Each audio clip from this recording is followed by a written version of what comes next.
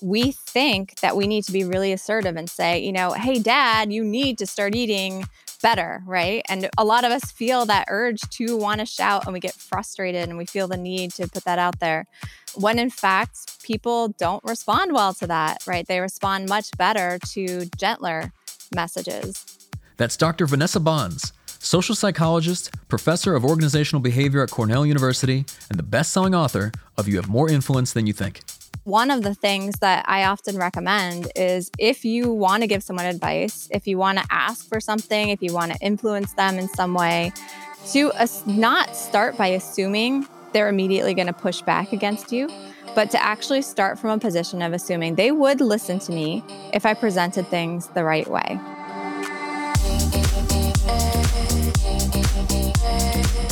I'm Michael Mogul, founder and CEO of CRISP, the nation's #1 law firm growth company.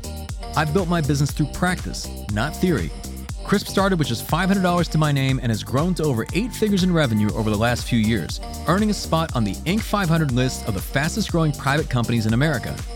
Our approach has been to take everything we've learned about generating massive growth within our own organization and help the country's most ambitious and committed law firm owners do the same for theirs.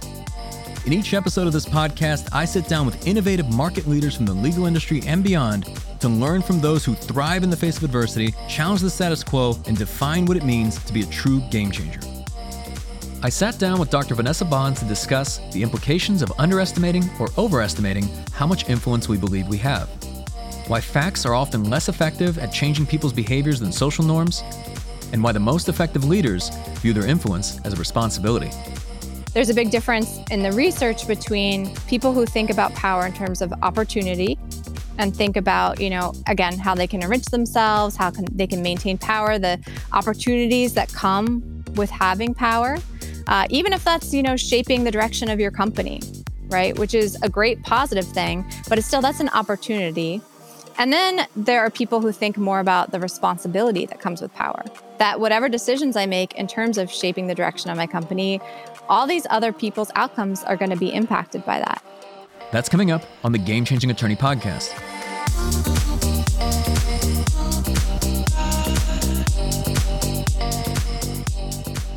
Dr. Vanessa Bohns is a social psychologist, an award-winning researcher and teacher, and a professor of organizational behavior at Cornell University. She's also the author of You Have More Influence Than You Think, How We Underestimate Our Power of Persuasion and Why It Matters. I began our conversation by asking Vanessa what motivated her to write this book. There are so many books out there on how to gain influence. And, there's all these sort of instructions and tips and tricks and, things you can do better. And it's funny because that message never sort of jived with what I saw as a social psychologist. As a social psychologist who studied influence for over 15 years, I am constantly seeing how much influence people have without even trying, just by being around another person, just by making sort of a throwaway comment, and just by people sort of noticing them and mimicking them. And so it's always been interesting to me that there's such a sort of appetite for these books and seminars on gaining influence when in fact it seemed to me like, we all have it. So why aren't we seeing it? And so the book is really kind of laying out all these psychological biases that prevent us from seeing the influence that we already have and thinking that we need all these tricks and tips. So you wrote this book at the height of COVID. So when everybody was quarantined or everyone went remote, did that influence this book on influence in any way? Only in very kind of small ways. So, for example, I really was thinking about how our influence is greater than we tend to realize in the context of COVID. And I talk about that a little bit in the book because there were just so many stories out there of people going out and, lining up on St. Patrick's Day to get into a bar and going out and, partying in the beaches in Florida. And we would see these stories and it just seemed like the sort of interpretation of those stories was really about, oh, these people are so selfish. They really just don't care about other people. And in the middle of writing the book and being so sort of hyper aware of how we miss the ways that the things we do sort of trickle out and impact so many other people, I was just really thinking that these people are actually not selfish necessarily. They may just have no idea how their actions could potentially impact other people down the road. And one of the things I talk about in the book is behavioral contagion and how, one behavior we do can spread through a community. And so having that in mind, I was really kind of looking at this in a similar way that, in the same way, we can sort of miss the way our behaviors can spread a disease. So there's that. And then, of course, now sort of down the road, as we've all shifted quite a bit to remote work, I've been thinking a lot more about that aspect of it. So early on, it was kind of like, we're thinking very disease oriented, and sort of later on, it was more, okay, how has this changed work and conversations and influence through mediated channels? And in that way, it's kind of shaped my thinking about that as well. And in the first chapter of the book, I know you talk about unseen influence, basically stating that we're not as invisible as we think. If you could elaborate on that, and then as you describe, like the invisibility cloak illusion. Sure. So this is a finding by my colleague, Erica Boothby, who's this amazing researcher at Wharton.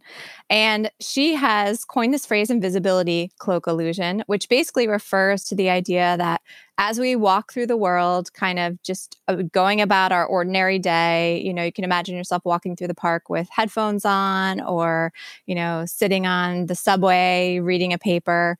We think that no one's really paying that much attention to us. Right. So we think that we're essentially walking around in an invisibility cloak. And what she's shown is that, in fact, more people are noticing you and noticing the things you're doing, the things you're wearing, your behaviors, than we tend to think.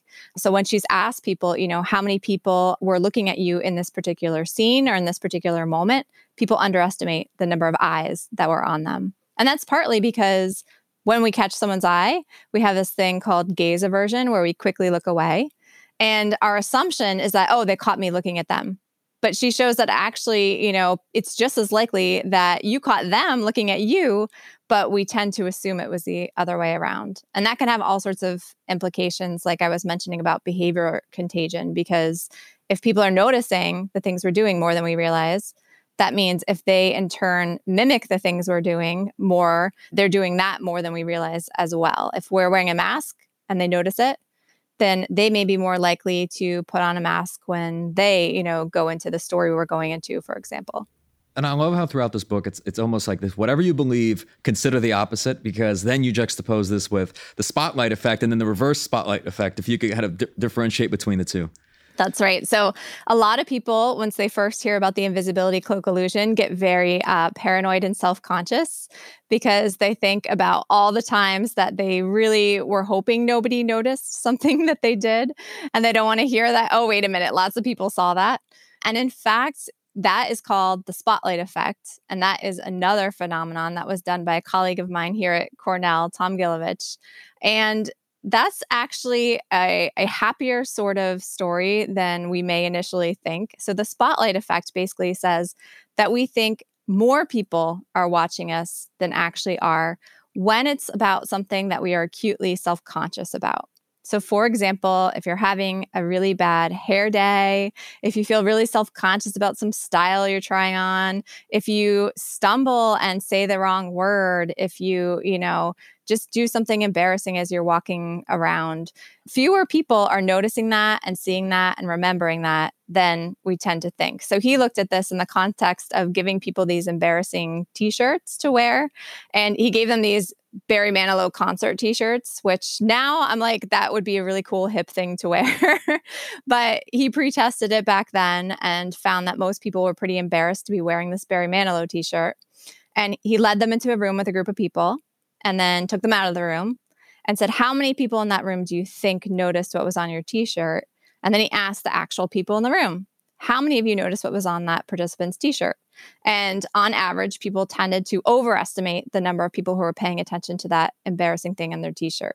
And so you could say, like, how do we reconcile that with what you just told me about the invisibility cloak illusion? And the idea is that when we're kind of going about our ordinary life and not acutely self-conscious about something, then we feel more visible than we actually are. But when we're super self-conscious or embarrassed about something, then we think all eyes are on us, and that's not necessarily true. And so Erica Boothby actually teased these two things out by giving people either a new t-shirt an embarrassing t-shirt like Tom Gillich did, or had them wear their just ordinary t-shirt that they came into a study wearing. And she found that if you were just wearing your ordinary clothes, you thought no one really noticed what you were wearing. If you were given this embarrassing outfit to wear, you thought everyone noticed, right? And they were both errors. So it winds up being this kind of happy medium where you have more impact because people notice the things you do more, but it's not the things that you're worried about people noticing. It's interesting later in the book when you talk about just like our power of persuasion. Sometimes when you come away from a conversation, you're doing this post-mortem thinking, oh man, I was so awkward. I said these wrong things. You argue that oftentimes we're being unnecessarily harsh on ourselves and that we oftentimes actually make better, less awkward impressions. But how do you know? How do you know when you're being overly harsh versus maybe you were awkward?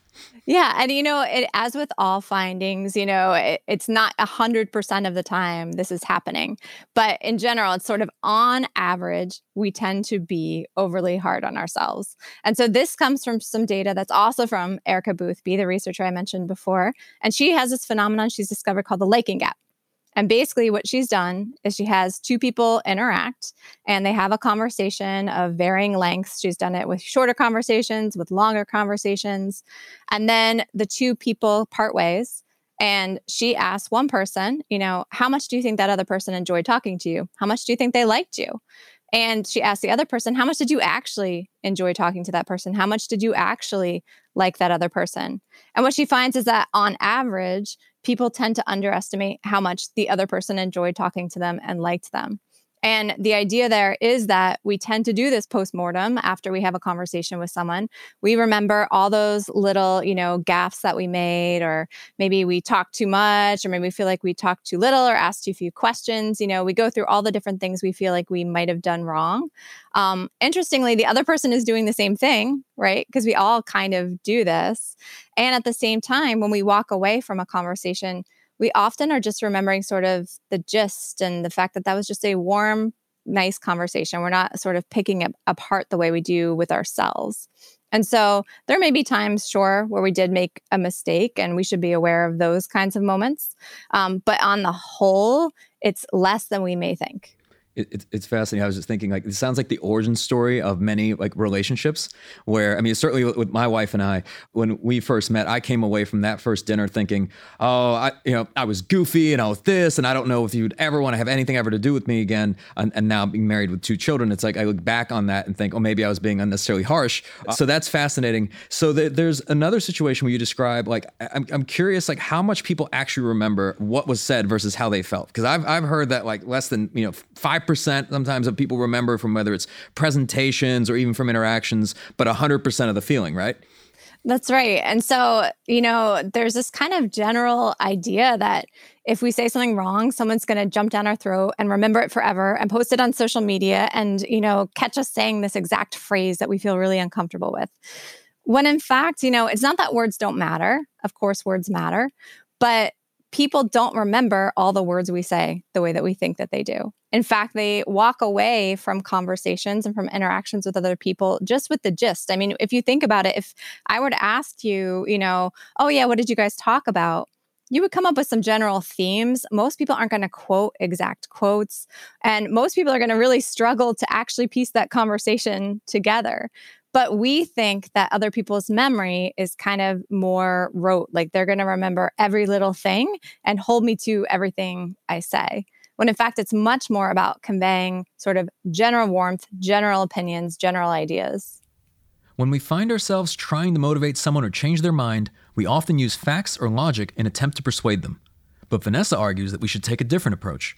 If you think about the things that actually make you sort of change your mind, it's rarely someone telling you, well, it's this % more effective to do this and da, da, da. Most people, what they do is they look around at what other people are doing and then they follow suit. And so this is actually a lot of what you see in the communication going around in terms of vaccination and mask wearing and some of these things, because you'll have these experts come out and give all sorts of facts. And sure, there are some people who, respond to that. But even people who say, okay, that's convincing, if they go back to their community or their family and they look around, and no matter how convincing that was, that fact that they heard was, they look around and see actually no one's following that. No one's doing that, right? That's a lot more persuasive and a lot more influential and shapes your behavior much more than any fact you might have heard. And so this is something actually Bob Cialdini, who's sort of an influence godfather, has talked about. And he calls it the difference between prescriptive norms, these things that you hear about that you should do, right?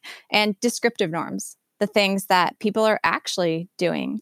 So you can see a sign that says recycle or don't litter. And then if you look around and there's litter everywhere and, no one's using the recycling the right way, you just follow what everybody else is doing.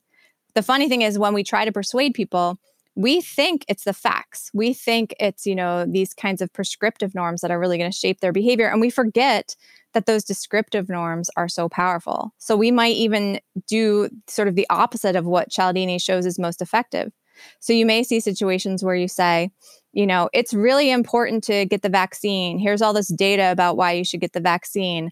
No one's getting the vaccine in your community. Not enough people are doing it. And now you've just undermined your entire message, right? You've said it's important to do this, but nobody's doing it. And what are people going to hear? Nobody's doing it, right? That's right. That's right. So then along these lines, it seems like sometimes we react very strongly to opinions and it's almost as if we're being oppressed. And you say that's because sometimes it's just because we feel strongly about an issue. What's the root of that? And has there, I don't know, it seems like today and over the last maybe, year or two that this has been more prevalent than it used to be, or has it? I think social media has played a big role in at least the perception that people are kind of shouting at one another constantly. I think in ordinary life, if you actually reflect on the conversations most people have at work, for example, and, at home, most people aren't shouting at each other. And in fact, many of the conversations we have aren't about these sort of hot button topics that we tend to picture when we think of, all this shouting.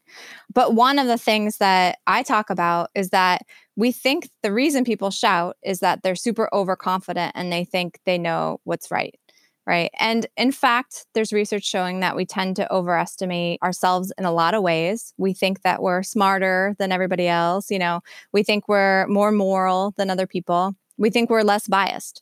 So we think we have the correct information. And so in some ways, you could say like that could lead to shouting. The interesting piece, though, is that if we really felt that way and felt like people would hear us on all of that, we wouldn't need to shout. And so there's this other piece where we also underestimate how much people are willing to listen to us. We underestimate how many people notice the things we post on social media. We underestimate how willing people would be to hear an alternative perspective if it was presented in a certain way.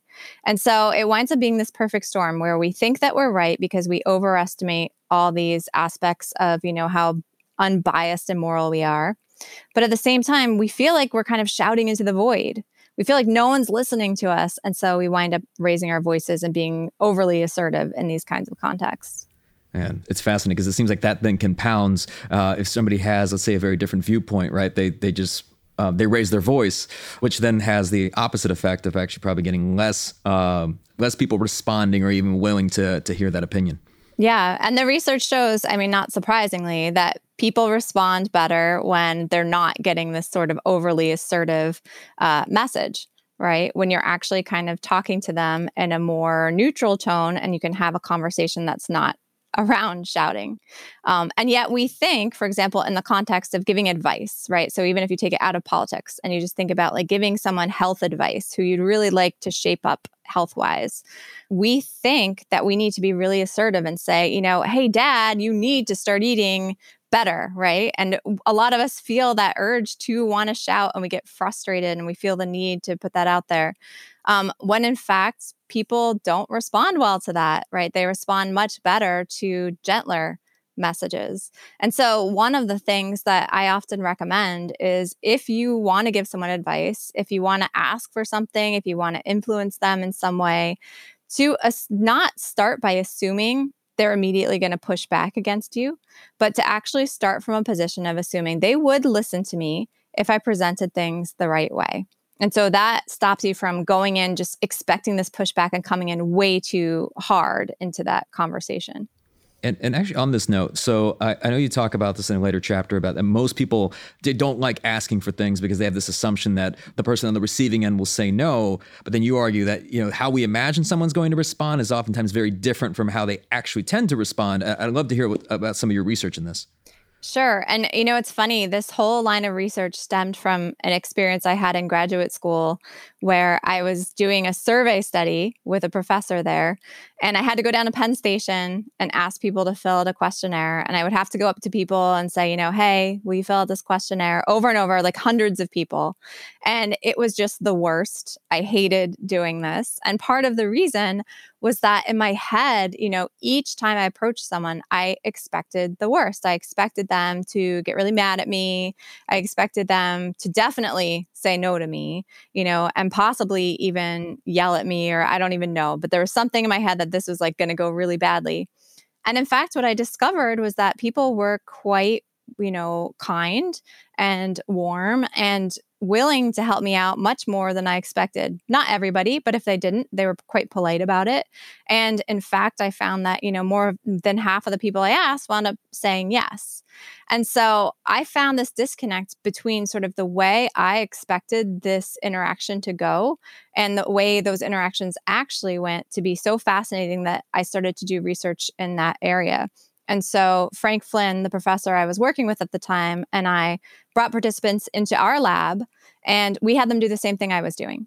So we had them go out and ask people for things, and we had them ask people for all sorts of things, to fill out surveys, to borrow their cell phone. In later work, I even had them ask for all sorts of, kind of wacky or and even unethical things like vandalizing library books. And what we found was that in general, people thought, like, of course people are going to say no. They're not going to want to help me out.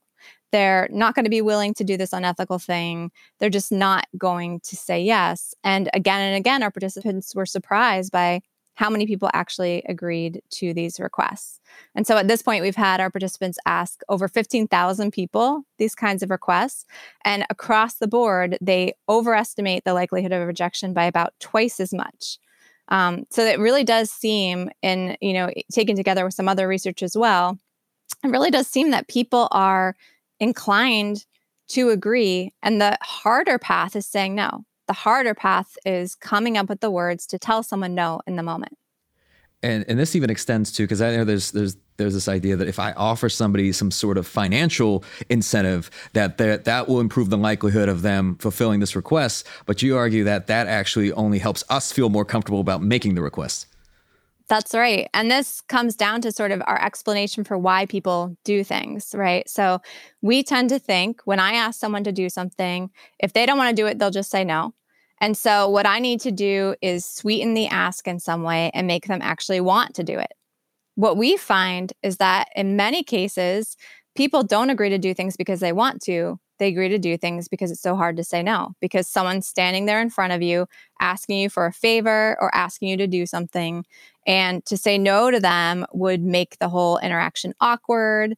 It would insinuate something negative about that other person. It just would be uncomfortable. You have to find the words to do that. And so if that's the reason people are agreeing, it doesn't matter if you offer them money to get them to agree, right? Because that's not the reason. They're not assessing the benefits and the costs of saying no or saying yes. What they're really doing is in the moment, just kind of reacting almost mindlessly and going along with the thing because it's just easier to get it over with and just say yes. So when we ask for something, many of us, our inclination is to be like, will you take me to the airport? I'll give you gas money. Or, can I ask you for this favor? I'll give you $1 for it. But in fact, that helps us feel better. It makes us think people are going to be more likely to say yes, but it actually, in our studies, doesn't change the actual compliance levels. And on the note, because I know you state that it's hard for people to say no, and oftentimes this is because they'll feel awkward or embarrassed. If you could speak to insinuation anxiety. Yeah, so this is one of my favorite terms, insinuation anxiety. It was coined by my colleague Sunita Saw here at Cornell. And she looked at it in the context of basically telling someone, disclosing that I get paid, for example, to promote this particular medicine, but I'm still going to recommend it to you, but I just want to disclose this to you. And what she finds in these cases is that, for example, a patient in that kind of case doesn't actually take that information and not want that medicine because they realize that, the doctor is getting a cut from it. Instead, they worry about insinuating that that doctor might not be genuinely prescribing what they think is best. And so it actually makes them more likely to go ahead and go with that medication, even knowing that disclosure, right? So there's a lot of talk about, well, disclose something so that everyone has all the information they need to make the best decision. But often in those cases, disclosing something makes someone so anxious about insinuating something negative about that person, like you might not be, suggesting the best treatment, that it has the opposite effect. And so this kind of idea plays into so many other interactions, including interactions like if someone came up to you and asked for your phone, right? We have this immediate reaction of, what's this person going to do with my phone? Can I trust them? Are they going to run away with it? Are they going to, make some weird long distance call that, racks up my charges or something? And as much as all those things are worries that go into our head, another big worry that keeps us from saying no is insinuating that stuff about the other person, suggesting that they're not trustworthy, suggesting that they might run off with your phone. And that's just as painful to do. And so that often causes us to just hand over our phone or do something that we don't necessarily want to do because we don't want to insinuate the other person shouldn't be asking for it. Now, in this chapter, I'm going to use like a couple of phrases, which if you're open to defining, but I found it very interesting. So in situations where you have, let's say like the bystander effect or with diffusion of responsibility or even with pluralistic ignorance, I'm curious, like what differentiates like the people who are observing versus the ones who actually step up and act? Because it seems like the majority are less likely to act. That's right. And so the bystander effect is basically this finding where when something's happening, for example, classic studies have like smoke come into a room. So clearly there's something wrong, like a room is filling up with smoke. Other studies have someone who is hurt or acting like they're hurt on, the side of the road or on a sidewalk. And they look at how many people actually intervene and try to help that person or, tell someone there's smoke filling up the room. And what the research shows is that the more people who are around, right, the more bystanders in a situation like that, the fewer will actually intervene. And there's a lot of explanations for that. So the classic explanation is called diffusion of responsibility. And that's the idea that if you have a bunch of people, no one person is especially responsible for, acting and helping that person or telling the experimenter that there's, smoke in the room. And so, no one really takes that responsibility, and so fewer people actually act. Another explanation is called pluralistic ignorance. And that's where everyone's sitting around or standing around noticing this thing. But because nobody else is acting, you assume that everybody has kind of decided that they don't need to act. Right? Even if everybody internally is like, oh my God, someone's got to do something. We only see people's external, expressions and behaviors. And so we assume that everything's fine. Right? And so the explanation I actually prefer compared to all of those, because I think it really explains those situations better, is this one that was offered by John Sabini a number of years ago, which is that at the end of the day, it's embarrassment that keeps people from acting in those situations. It's sort of the social risk. There's also sometimes a physical risk in these situations, but a lot of it is the social risk that if everyone's sitting around acting normal and I'm the one who gets up and says like, oh my God, there's a fire. And then it wasn't really a problem. It's going to be so embarrassing, right? I just am not sure. There's enough ambiguity in that situation. And so we don't act out of a fear of embarrassment. And again, I don't mean to make this political. I'm curious as an immigrant myself whose family immigrated, we were refugees, came over from a communist country. It almost seems like that this is how like these, almost like oppressive societies develop because of just no one says anything and no one does anything. But I am curious, like the ones who do say something, like what is it about that compels them to do it where the majority do not act? Yeah. So, I mean, different people have different theories about what actually compels somebody to act. So, for example, one theory that my colleagues who recently wrote a book, Jay Van Bavel and Dominic Packer, have talked about a social identity. So, for example, there's studies showing that people will help someone who is like wearing a shared team identity. And they've done this actually with soccer/football, European football, where someone wearing a Manchester United jersey, right? If they're the one kind of laying on the ground and they need help, and I am a Manchester fan, I'm more likely to help them. So like I've identified with that person. I feel like, it's my responsibility because we're part of the same group. In some cases, it's actually people who are in higher positions of power. So research has shown that power can cause a lot of negative things, but it can also cause a lot of positive things. And so the sort of common denominator that power does is it makes people more likely to act in situations, especially situations of ambiguity, right? And so that can be bad in some cases. But in this case, people who in higher positions of power are more likely to actually act and say something to the experimenter or help out in a situation like that. And speaking of power, because there's a whole chapter dedicated to this. Most of the listeners of this podcast are leaders within their own organizations. How do you define power? Is it a correlation between power and authority, or what's your definition of this? Yeah, so usually in my field, the classic definition of power is that you have control over resources. And the reason that they use that kind of definition is to differentiate it from status, where all you have is respect. Right. And they both can have sort of similar effects. But in one case, you actually control other people's resources. It could be because you're in a position of formal hierarchy. It could be for some other reason. But that is the basic idea that like I control the resources. And so I am the one in power. And those in power, you argue, they don't oftentimes like bow down to the same kind of like social pressures and concerns that you kind of discuss throughout the book. Why is that? That's right. So there's some interesting psychological effects of having power that have been documented. And a couple of them are, for one, people in positions of power tend to be less likely to take other people's perspectives. And when you think about that, it's really just a matter of practical concern, right? If I control the resources, as I said, that's how they define power, right? I don't need to figure out so much what motivates other people because I'm the one who has the resources. If you're in a low power position, you really want to understand like what motivates that higher power person so that you can find a way to get access to those resources.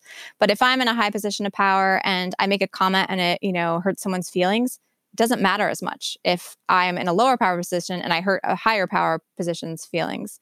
And so we're less likely to sort of take people's perspective, and that makes us less worried about saying things, blurting things out, how our words might impact other people. And another aspect of that is that we tend to experience fewer situational constraints. And so there's a classic study where people who are primed to feel power, they do that by just having you remember a time that you were in a position of power. They were sitting in a chair and there was a fan blowing on them and it was really annoying. And it was ambiguous whether you were allowed to move that fan. And people in positions of power would just go ahead and move it. Right? People who had recalled this time that they had power. People who recalled the time they didn't have power would just sit there and kind of deal with the fan because it was ambiguous. They weren't sure if they could do that. And so people in positions of power kind of feel like they don't have to worry so much about what other people think. They don't have these situational constraints. And in the end, what happens is they extend that to their impressions of other people. And if someone else doesn't move that fan, they're like, why did you just sit there? Right? Why didn't you move that fan? And forget that not everyone is lacking in those constraints.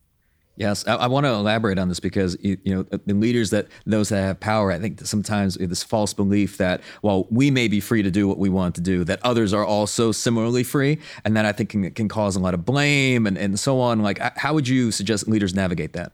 That's right, and it's interesting because, as I said, you kind of overextend that feeling that I don't have these constraints to other people not having those constraints. And so there's some interesting research by Pam Smith and her colleagues looking at how if I'm in a position of power and I'm assessing whether someone who was late to a meeting because they got stuck in traffic is responsible for being late to that meeting, people in positions of power are more likely to say, yeah, that's your fault and your responsibility. The situation that you had no control over, right? A traffic jam.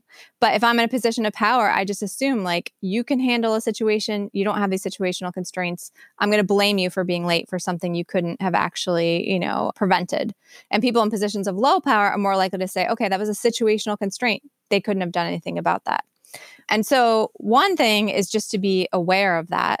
right? To sort of know that that is a bias that we tend to have when we're in positions of power, that we over sort of attribute agency to people who might not always have agency. And then also to sort of try more actively to take the perspectives, or we can talk later about the difference between taking perspectives or getting the perspective of other people, but really to try to get insight into other people's constraints, other people's concerns, other people's reactions to things we say and situations that they're in, and sort of recognize that when we're trying actively to figure that stuff out, we're often wrong because we're basing it on our privileged position of being in power, right? And so we often make these mistakes trying to understand what someone else is experiencing in that situation. So I read something interesting, and I'd love to hear your perspective on this. And someone was saying essentially that those that are in power, for them, when they are vulnerable or they exude vulnerability, that actually is seen as a leadership strength, and it builds connections and it creates more authenticity. But someone who is not in a position of power, when they're vulnerable, it comes across as weakness. So I'm just curious, what are your thoughts on that from an influence perspective? Yeah, I think that makes a lot of sense. Again, if you're in a position of power, people are looking to you. You control their resources, their outcomes, and they want to know that you're going to do it in a way where you're actually taking their outcomes, into consideration. And one big worry about power is that people are so focused on enriching themselves and maintaining their own power that they're not actually thinking about the people who, they're in charge of.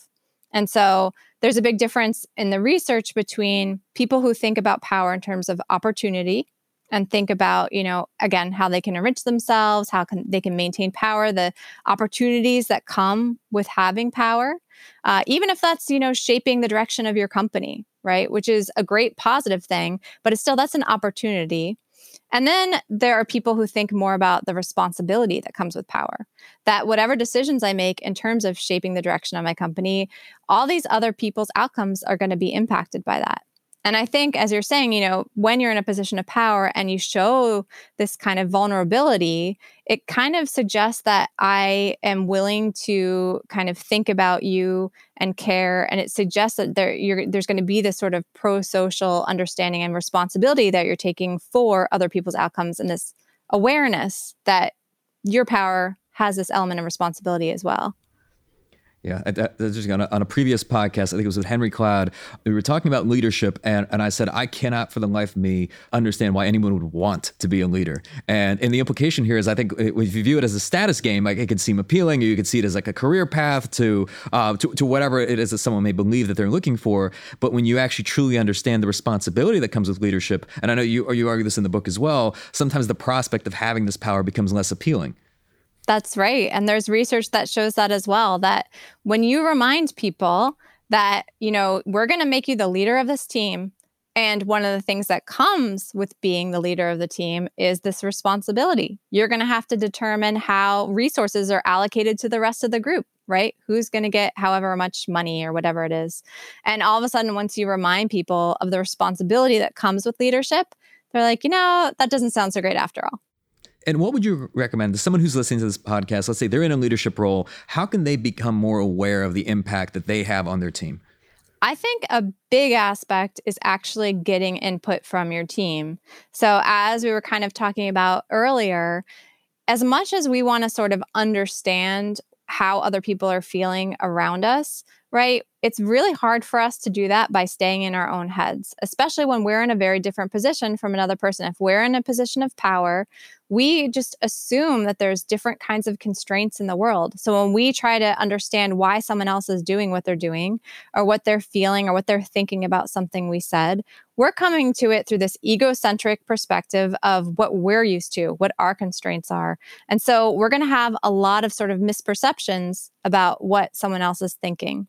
And the only way to get past those misperceptions is actually to hear from the people that you're curious about, right? To ask them questions.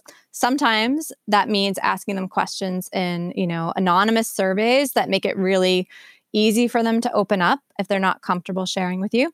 Sometimes it just means taking up less of the space in the room, right? Not being the first one to speak when you ask a question, not giving your opinion first.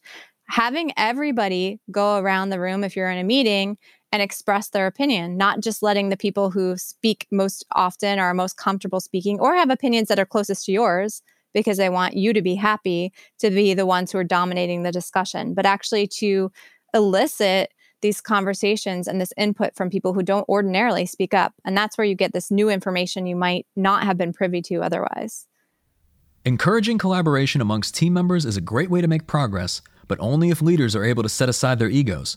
I asked Vanessa to elaborate on the differences between leaders who view their influence as a responsibility versus those who are more motivated by status or authority. Yeah, there's actually a fair amount of research showing that they do lead quite differently, that they do consider the perspectives and the impact of the decisions they make on the people below them or the people whose responsibility they, have for. And so they do things like they allocate resources more fairly, right? So they actually consider like how might giving this person a raise or a bonus, impact the dynamics of the team. They get more input and they actually listen to that input. And so they really are considering sort of in every decision they make, how that decision is going to impact the other people on that team and not just them and not just the company. And I know you mentioned this briefly earlier, but there's 3 steps that you lay out for people to better understand their own influence over others. If you could kind of elaborate on those 3, maybe break them down. Sure. So one of them is getting better at seeing our influence. And that really comes from this idea that simply by virtue of being human and having 2 eyes on the front of our faces, right? When we look out into the world, we see how everybody else is impacting us and the things they're doing that annoy us or make us happy. We're seeing how everybody else is impacting one another. But the thing that's missing from that scene when we look out at it is what we're doing, right? We don't actually see ourselves behaving. We don't see the facial expressions we're making. We don't see how people are reacting to us necessarily.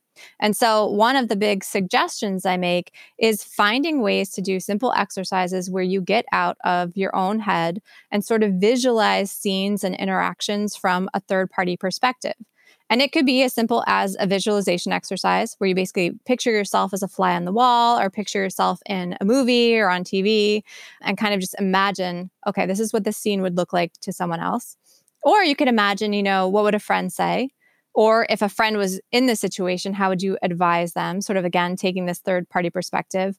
I was talking to someone who works with coaches. And one of my favorite suggestions, although this is more elaborate, was that, coaches, athletic coaches are really into tape. They love taping their players and showing them the tape and showing them all the behaviors that they can improve on.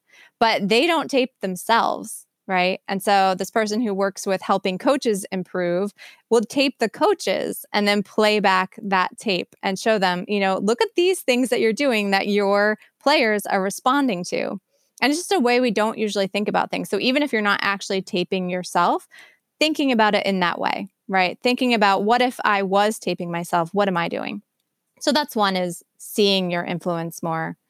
The second one is something that we've talked about a little bit already, and that's getting perspective, right? And so this comes from the idea that if we are going to truly understand how our behaviors impact somebody else, we have to know not just the fact that we impacted them, but how did it feel when we did that, right? How did they actually truly feel about whatever it was we said or did? And to do that, we have to get out of our own heads. We can't just imagine what they must have felt because we're motivated to hope they felt a certain way. We might have felt a different way than they do. And so it really involves asking them, getting outside input to truly understand how our words impact others. And then the third one is experiencing our influence. And so that one is actually tricky because people think, okay, that's the big one. Let's do that. Let's just test out our influence and see it. But first of all, there are ways that we impact people negatively that we don't want to test out. And we need to find ways to recognize that without actually trying it out. And also, as we talked about, the way we interpret experiences is not always the way other people do. We also misremember a lot of our experiences. So we talked about, being rejected less than you imagine. But when we are rejected, that's what we remember. And so we kind of think that we're always going to be rejected because that's what we remember. So I'd say, experiencing your influence is testing out little things, asking for things, seeing if people agree, but also reflecting on them and kind of using these other strategies, trying to see things from another person's perspective, get into someone else's head and get information from another person's perspective, in addition to sort of testing out your influence. And it also seems like we could all be a bit more grateful, or at least we all fall short to some degree in conveying our gratitude. I know you cite a study where they had participants send nice letters to important people in their lives, and they said, you asked them how they thought that would make the recipient feel, but they significantly underestimated how it actually made the recipient feel, which was much, much better than they'd even anticipated. That's right. And so that's actually one of my favorite sort of suggestions for experiencing your influence, because the research on that, so we have a study where we had people give compliments to other people, and they guessed how good those compliments would make someone feel. And they underestimated just how good those compliments would make someone feel. And in fact, they thought that the person might be kind of annoyed at being stopped and bothered and complimented. And some other researchers have shown that this effect doesn't go away even if you compliment people again and again and again. And also that this also works for bigger things, as you mentioned, like gratitude. So writing a letter of gratitude to someone who's helped you along the way means so much more to them, and they appreciate it so much more than we think. And that's one of the ways that's so simple that we can sort of test out our influence and see that it actually does have a big impact on other people. And that's a way that we know from lots of research is going to be very positive and more positive than we tend to think. And across the board, I mean, even throughout this book, I feel like the undertone is just perhaps gaining a heightened level of self-awareness. And it just all throughout. And it seems very, very important. I mean, not just for the individual reading the book, not just for leaders, but almost society as a whole. What's kind of the implication of having higher levels of self-awareness? Yeah, absolutely. And, the word I like to use, and it's basically the same idea, is mindful, being more mindful of the ways in which we are impacting people all the time. I think it kind of goes back to what we were talking about early on, that we're so focused on the ways that we need to gain influence, the ways that we're doing things wrong, the things that we're just so hard on ourselves, like, oh, I messed that up. I wasn't influential enough. I need all these tips. But if you kind of take from this book that actually feel better about that stuff, I want people to feel reassured. And rather than feeling like I need more, to think about being mindful of what you're already doing, what you're already putting out there. Because it's possible that you already are having a really big impact, but it's not in the direction that you want it to be in. Maybe, it's not as positive as you'd like it to be. Or maybe you're holding back because you don't realize that simple little things can actually have a big impact. And so I think that's why it's so important to make this shift from worrying about all that we don't have to being mindful of what we actually do have in terms of influence. And for those listening that are thinking, how do I grow my influence? I know there's a study you also mentioned in regards to social media. I think it was talking about Twitter or something where the median Twitter account has something like 60 followers, that if you have over 1,000 followers, you're in the top 4%. So that we should always kind of round up in terms of what we think our following is. That's right. I love this. So just like we talked about the invisibility cloak illusion, there's something called the invisible audience on social media.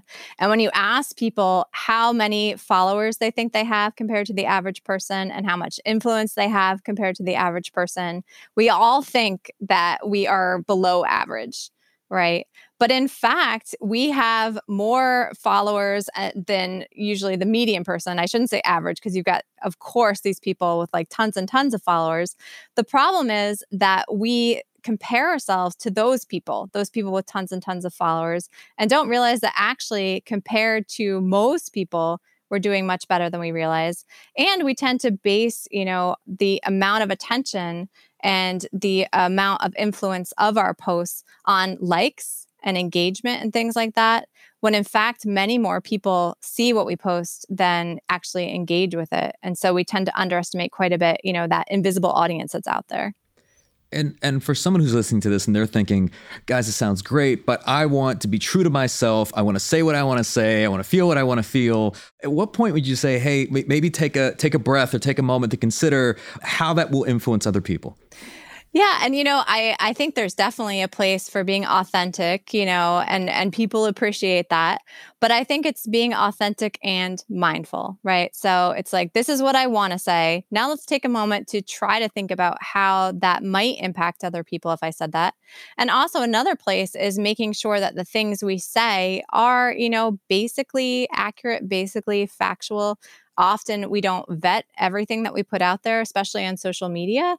And more people see those things than we tend to realize. And so those can have a bigger negative impact, unfortunately, than we tend to realize. And so it's sort of good to be mindful of the fact that it's not just a couple people who are seeing what you put out there, but actually it's many more than we tend to think. Yeah. A leadership lesson that I learned a while ago was just that, I would ask myself before going into, let's say, a meeting or a meeting with the entire team, and I would ask myself, is what I'm about to say, who is it for? Is it for me to feel better about getting something off my chest, or is it to help to influence the team in a positive direction? And oftentimes it was actually just about me and me wanting to say my piece. And that was probably in a level of leadership immaturity. And as I matured, I started to realize, well, pretty much everything that I should say should be for the benefit of others. Because if I'm saying it just to benefit me, then there's no positive impact that's happening from this. Yeah, I just think that's such a wonderful sort of way of making a decision about whether something should be said. And, I got through the book without using the Spider-Man quote, but I still like to pull it out from time Uncle to time. Ben, yes. That with great power comes great responsibility, right? And so if we have all this influence, it does come with responsibility. And I think that is part of what we need to take away from this. So Vanessa, as we come to a close, this being the Game Changing Attorney podcast, what does being a game changer mean to you? I think it is a willingness to sort of constantly reflect and try to improve. And sometimes that means not always pushing forward. I think it also comes with sort of the confidence of pulling back sometimes, right? So one of the takeaways from the book is that, you have more influence than you think. So you can use it a whole bunch more, right? Or you can actually recognize that there are some situations where you want to pull back and use it less and make space for other people's voices and kind of maybe not ask for certain things that might put people in uncomfortable situations. And I think that that is a really amazing, important skill to learn. And that, is something that is unique that a lot of people aren't able to do. I want to give a huge thank you to Dr. Vanessa Bohns for taking the time to speak with us today. What particularly resonated with me was when Vanessa said that when it comes to our influence as leaders, we could all benefit from recalibrating. Whatever impression you think you make on other people, assume it's a little bit better. Whatever pushback you're expecting to get, assume it's a little bit less. And whatever advice you're about to give, you could probably make it a bit gentler.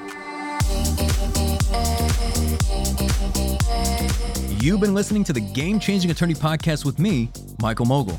If you enjoyed this episode, I'd really appreciate it if you could leave a review and share this podcast with at least one other ambitious law firm owner. And you know what? Maybe more than one.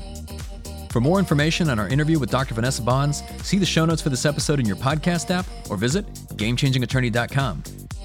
And join us next time, and we'll be speaking with Professor of Psychology and Neuroscience and the co-author of The Power of Us, Dr. Jay Van Bavel. The original working title for the book that I wanted to use was Social Chameleons. Because I think of humans, and that's one of our powers, is that we can operate and shift identities in different groups.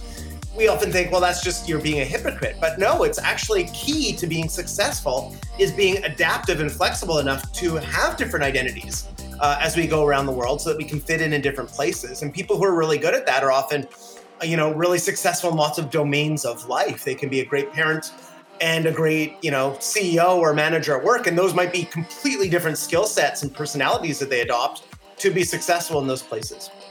That's next time on the Game Changing Attorney podcast.